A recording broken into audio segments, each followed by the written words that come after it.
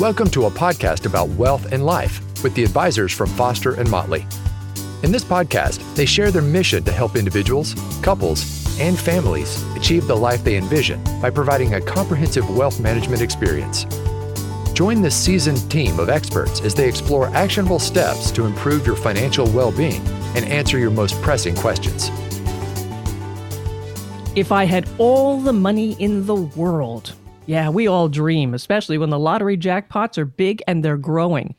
But time and time again, we hear about studies that show more money does not correlate to more happiness. I'm Patrice Sikora, and I admit, I wouldn't mind trying to find out if that's true or not. But if it is true, what are financial advisors doing to help clients find their happiness? Welcome back to the Foster and Motley's podcast about wealth and life. With us are financial planner Luke Hale and investment manager Zach Horn. Now, as we've done before, guys, let's learn a little bit more about you, Luke, first, because this is your first time with us. How did you get into this line of work? I've always been interested in money and how it touched people's lives. I was thinking back to my childhood. My mom and dad, my mom was a teacher, English teacher, and my dad was a social worker. So they had helping professions. So that always interested me. My dad was a real estate person on the side and had rental real estate. So I spent part of my childhood crawling underneath rental houses looking for termite damage before he purchased them. That got me interested in investments and understanding kind of the world of money. How do you make a decision about, is this the right house to buy? Is it going to be a winner or a loser? That all kind of comes down to a pencil and a calculator in a lot of ways. That led me to study finance in college and then ultimately found a crossover between helping people and finding good investments. All right. Do you like what you do? I very much like what I do. It's a privilege. I get to help people. They achieve their goals. I help them get to where they want to go. And everybody's going somewhere different, and that keeps it interesting. I can imagine, yeah. Now, Zach, we met you briefly back in the introduction. Fill us in a little bit more about your role at Foster and Motley and why what you do is so important to you. Sure. Well, I may not have the childhood stories that directly correlate to what I'm doing today, but I too studied finance in college and developed a passion for investments and the markets and also helping people. And ultimately, that's what it's all about for us. My role at Foster and Motley is that I'm an investment manager. So first and foremost, I'm serving my clients' investment needs, helping them pick appropriate asset allocations, how much in stocks, how much in bonds, how much risk on or risk off, and that all depends on what their long-term goals are. And so really it's learning about clients, customizing investment solutions for them and making sure they stay on track to meet those goals. I'm also fortunate to be the managing partner currently. And in that role, I'm helping manage the business and take care of our employees so that they in turn can take care of their clients. All right. I'm really looking forward to this discussion because I'll tell you, money and happiness to me, I think they go hand in hand, but I'm finding out maybe not. So now I'm daring the two of you to tell me why money can't buy happiness. And if a well-performing portfolio isn't my gold ticket to my dreams, what are you going to do about it? How can you help me reach those dreams? Well, I'll just add a first thought about that is, we talk to clients about portfolios and making money and growing their wealth. And first and foremost, they come to us with meaningful wealth and a lot of times, in most cases. It's not that they're coming to us as a get rich quick scheme. So all we're able to do is take the wealth that they've accumulated and that they continue to accumulate and save and put it to work. Put it to work so that it grows, put it to work so that it can meet their future goals. A lot of that is about them making the decisions of delayed gratification, saving today so that they can spend in the future. So it really is goals based. Everybody wants the highest return. They want to grow their money as fast as they can, but there's a lot of variables that go into it. How much risk can you stomach? What's your time frame, your time horizon? And then ultimately, what are your goals? If your goals are just making money, I guess, we can shoot for that, shoot for top dollar, but typically that's not the case. The case is, striving for a retirement that is full and meaningful, being able to support your family, for the younger clients that are still saving for college. That's a big thing we hear about often. But then, on into retirement and living a fulfilling life and whatever that looks like for our clients. And we can, share some of those experiences we've had the pleasure of being a part of. And then ultimately for a lot of clients, leaving a legacy, building wealth to leave a legacy to better the family moving forward. So goals change over time. Yep, they certainly do. And they change. They're not just different from client to client, but as you mentioned, they change over time. So we start working with a client, we get to know them very, very well. We do our best to help shape conversations around what their goals are and what those changes will look like over time. Parent saving for college is in a different position than a grandparent in retirement looking to enjoy time with grandkids. Speaking of grandparents, retirement versus financial independence. Discuss that. What's the difference? We love financial independence a lot more than retirement. I think retirement implies something potentially negative. You go home and you sit. You're retired. You're done with your life's work, and now you're not doing something meaningful. That's what it can mean to some people. Right. But what we have found, the term financial independence, that's an empowering kind of term. That's when I'm working because I want to and not because I have to. And that's an exciting time, because that can happen at any point during your career. That doesn't have to be right at the very end. And I think once our clients, once we work with them to achieve that, they have a different outlook on work altogether. Now, that is person to person. It can be different. But I have seen very positive things happen in people's careers once they are working for themselves and not because they have to. They get excited about their work. What does financial independence mean? You're kind of talking about that there. To be very specific, it's having enough to do the things that you want to do without needing to earn income. If I have saved enough and grown my pool of investments enough to do the things that I uniquely want to do that make me happy, that also is a very personal goal. We've got clients that live very simply.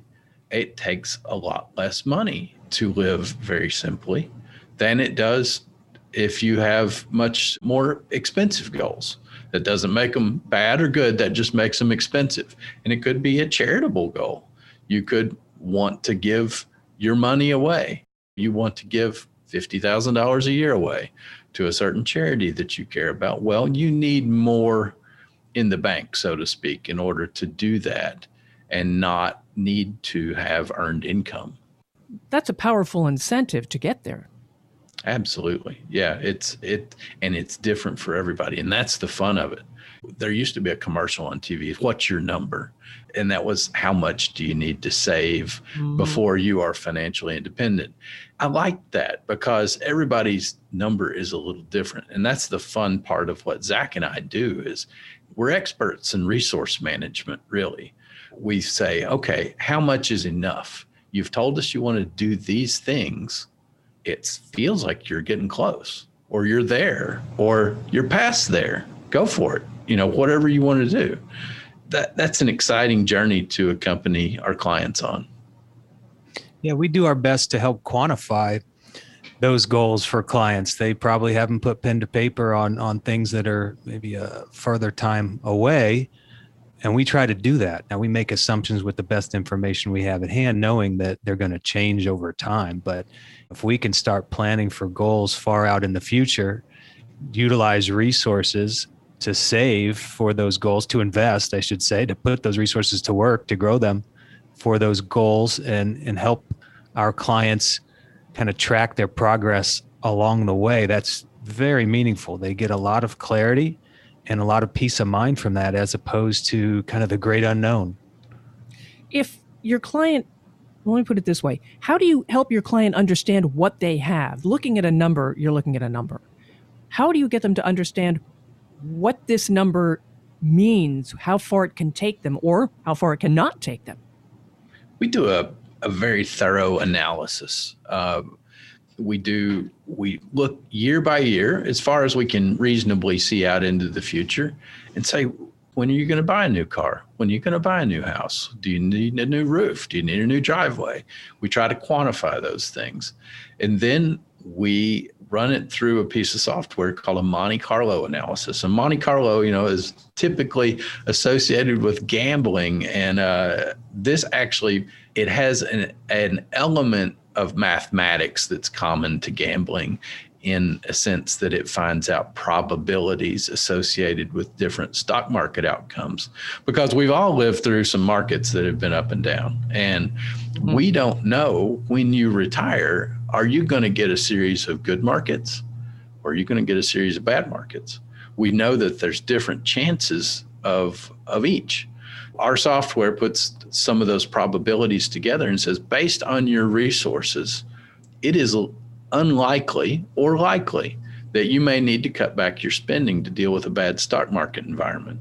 Ideally, we head into retirement or we achieve financial independence, and we don't have to worry about what the stock market does. As long as it produces some kind of reasonable rate of return over time, that ought to be good enough.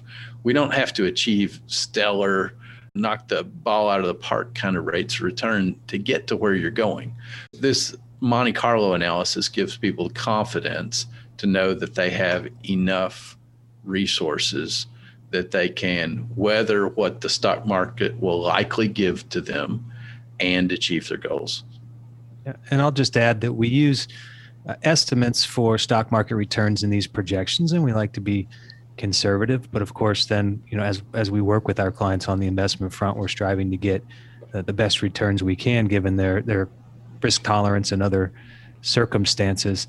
In the short run, markets can be very volatile, but we know in the long run that the stock market is going to be the best chance at growing money, outpacing inflation, and improving the purchasing power for our clients. So it really, that growth it compounds over time and can be a huge factor in determining the ultimate outcome of our clients meeting their goals. Thinking of those goals again, do people want things or do they want experiences? What are you seeing now? Are things changing?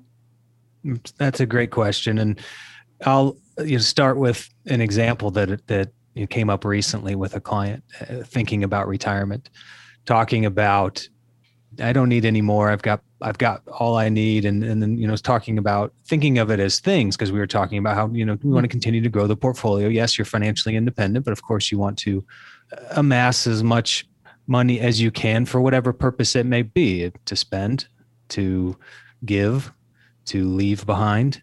And ultimately the client kind of had this light bulb turn on and was like, you know what? I would love to be able to pay for large family vacations. To rent a house on a lake, gather the entire family, pay to fly them all in, and really enjoy that experience with my wealth. And I think we're starting to hear about experiences more and more. Certainly that seems to be the stories that really have a spark to them that we hear from our clients and that we enjoy talking about with them. Are they family experiences, or is it just perhaps an individual or a couple saying, I'm going to go take a cruise? I think it's both. We've seen in a period of a year, we will often see a client take a couple of vacations for themselves and then have maybe one family trip or 1.5 family trips. A common thing that I've seen is a grandparent will go to Florida in the wintertime, seeking sun and better weather, and they will rent a house big enough for their kids and grandkids to join them for a week when they're down there. But the kids pay for it, right? Well, sometimes they won't have to pay for the house. No, they may have to pay for getting there. And there's also a different philosophy that's family to family on how much do I want to give my kids and how much should I let them stand on their own 2 feet. A lot of times our clients will come down somewhere in the middle within a range. And a lot of times that range is, if you can get yourself here, I'm buying the food. I've got a great place to stay and you guys can enjoy the beach on us. They'll have a combination family trip sometimes like that. Maybe it's a Disney trip, something fun like that, where they will really foot the bill in a big way. And then individuals and spouses will take a couple of trips throughout the year to go enjoy on their own and explore. Need to take the whole group to do some of these far off journeys and have some of these different experiences. It's a much more efficient way to see the world. And that's a different experience too with your spouse. Once a family starts this, have you seen it continue? Does it become a tradition? I think it can be an every year thing. I have seen it become an every other year thing in some cases. I think senior family members don't want the junior family members maybe to always count on them to foot the bill for vacation. And people want to go on their own vacations. Young and growing families don't always want to go with the grandparents and visit with them. They want to sometimes, but an every other year kind of trip is pretty common. Yeah, and there's a lot of pent up demand for travel right now, of course, with everything that's gone on. We're hearing more and more people enjoying the experience of planning for what their next trip will be, excited to get back out and about again. So, yeah. Tell me about some pitfalls, though. People may have goals and they think, hey, I want to get a second house, the family can come, but what are they not realizing? Well, oftentimes just what that cost is. We talked about travel and travel, even that, depending on what you're looking to do, the cost can be really exorbitant or it can be rather mild, just depends on what your goal is there. But people often think of retirement or financial independence coinciding with the purchase of a vacation home. Mm-hmm. They start looking at houses and see the price tag for the home and fail to think about the carrying costs, real estate taxes, maintenance, HOA fees, whatever else it may be. So sometimes we have to just kind of pull back on the reins a bit and say, all right, let's run the numbers. Let's look at this and see what, how much home you can truly afford if you're looking to get a second retirement home, or even talk through the options of extended rentals in locations that are appealing to clients. And maybe in some circumstances that makes more sense. Certainly in some, they're very eager to own that second home. And so we just make sure that it's a right fit. I think we also introduce in that conversation, the decision that you make now doesn't have to be forever. So there may be a season for a second home or a season for a boat or whatever it is that you have been thinking that you'd like to have and potentially share with your family. We may look at it as, wouldn't it be fun to own a vacation home for the next 5 years? And that's a whole lot different than owning a vacation home for the next 25 years. And then, trying to figure out a way to pass it to the next generation because it's been very important to you. Well, maybe it's been fun for the next generation, but maybe they don't really want that particular property. I think things have a season. They should be used and enjoyed, and we should feel free to get rid of them and do something different. We've kind of been talking about retirement, benefits after retirement. You kind of hinted before that it doesn't have to be after retirement. Tell me about that. Changing jobs is a big one. A lot of times people are making a certain living, but maybe not fully satisfied in the work that they're doing, but feel stuck because of the money that they're making and the sense that is needed to have a successful retirement, both from a timing perspective and by a lifestyle that they can afford in retirement. So we can help do the analysis to show what that decision would do to their situation should they decide to leave a career that has been a well-paying one for something that's more of passion to them. And we've seen that happen before where a client wanted us to let him know, can he afford to quit his job and start working in social work or as in foster care. Those are just a couple circumstances that come to my mind. And so we're running the numbers to see how that will impact future goals and the long-term financial independence. That's very meaningful to a lot of people to have that flexibility, that financial flexibility earlier on in their lives, as opposed to working living to work instead of working to Right. live. So Right. that's a big part of the conversations too. Yeah. How does it feel to tell somebody, you don't have to budget anymore? I can't imagine that. I just can't. I think it's fun. A lot of times people don't know what to do with that information if they have been a long time budgeter.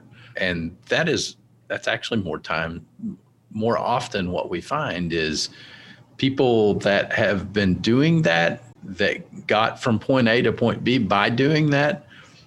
You may tell them they don't need to budget, but they do anyhow. Yeah. It can be freeing for some people that have never really liked that experience, but those that have done it for a decade or more in preparation for becoming financially independent usually don't let it all the way go. They still keep their hand in it. They need to know where things are moving around within their financial situation to feel comfortable. Yeah. And Luke and I have several clients that we encourage to spend. They were always so practical about money and saving and focusing on delayed gratification and long-term goals. And then they get to that point and they've never been much of spenders. And I guess it's a learned behavior. So we, remind them that, hey, you've worked hard, you've sacrificed, you've saved, now enjoy it. And those are fun conversations. That must be great. It is. And it's also fun, sometimes if somebody's a good saver, oftentimes people who they marry, if they're a married couple, there will be a spender and a saver. Mm-hmm. And sometimes there'll be a saver and a saver, and that works great, with your financial planner. But more often than not, people are different. One person has the financial responsibility within the home, and the other person has maybe the family responsibility or a different set of responsibilities within the home. We get to work with people and say, okay, based on your goals, you're saving enough. So we can actually turn the budget on its head. I can say, if you save this amount, and if you work this long, you should be able to not have to worry about where the rest goes. Go enjoy it. Go take the trip. Go do the thing. Sometimes that blows people's mind. They're like, really? I don't have to think about what the cable bill costs? Yeah, you can if you want to. I would encourage you to try to get a better deal on cable, but you don't have to. As long as you're saving this, it ought to turn into this. And based on what you've told me about what you want to do, your goals, it ought to be enough. Go have fun with the rest. That's shocking for some people.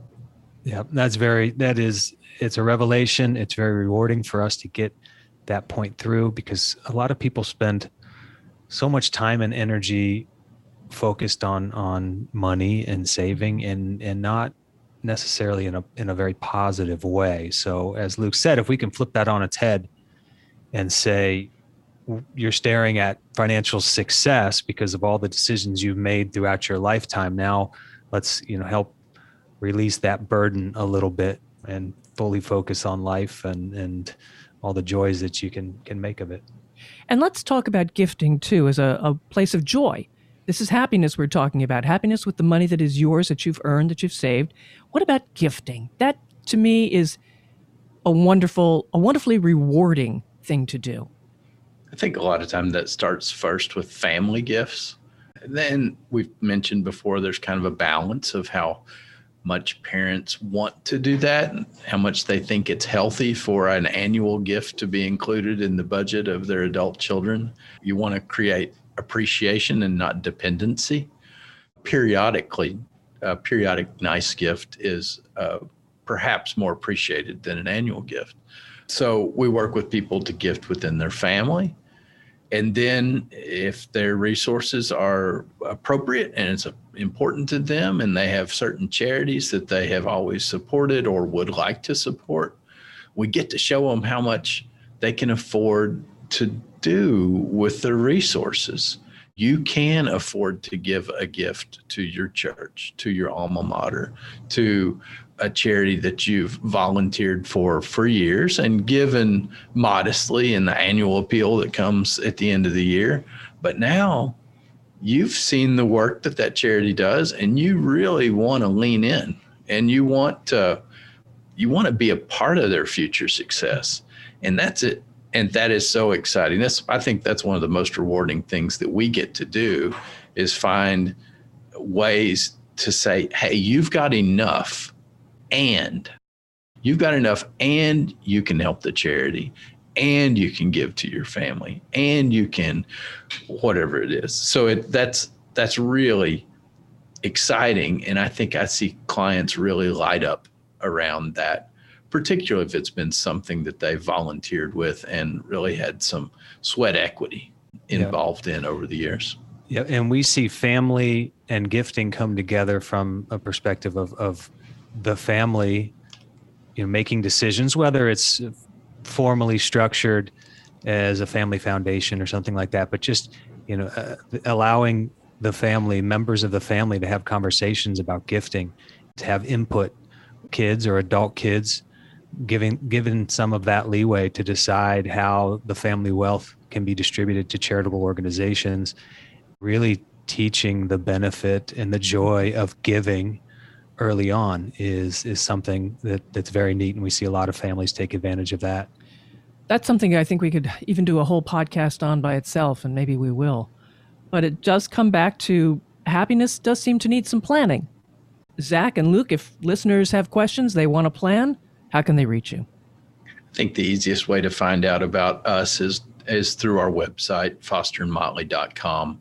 We have some great information on how we're able to help people, about our biographies, the great people that work here, the team that we've assembled.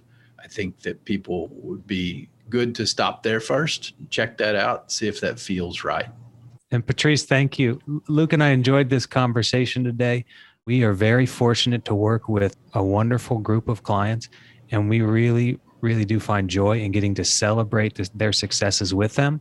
And the happiness, this kind of lighter topic that we've touched on, is one that is really what our work is all about, and why we're passionate about what we do, helping our clients meet their goals, enjoy life-changing experiences, and really focus on everything else besides the dollars and cents of it all. Well, if it's okay with you two, I'm still going to buy lottery tickets. Does that work okay? You know where to find us when you hit it big. I do. Zach Horn and Luke Hale for Foster and Motley, a podcast about wealth and life. To know when new episodes are available, subscribe, and you can also share. Your friends will enjoy it. I'm Patrice Sikora, and let's talk again later. Thank you for listening to Foster and Motley, a podcast about wealth and life. Click the subscribe button below to be notified when new episodes become available. The information discussed and posted represents the views and opinions of the guests and does not necessarily represent the views or opinions of Foster and Motley. The content, including mention of specific investments or planning techniques, is for informational and for educational purposes only. It is not intended as a recommendation or a substitute for professional financial advice. Always seek the advice of your financial advisor or other qualified financial service provider with any questions regarding your financial planning and investments. Foster and Motley is not affiliated with any third-party providers. Any mention of a third-party provider does not imply an endorsement of that provider. If you decide to utilize a third-party provider, you do so at your own risk.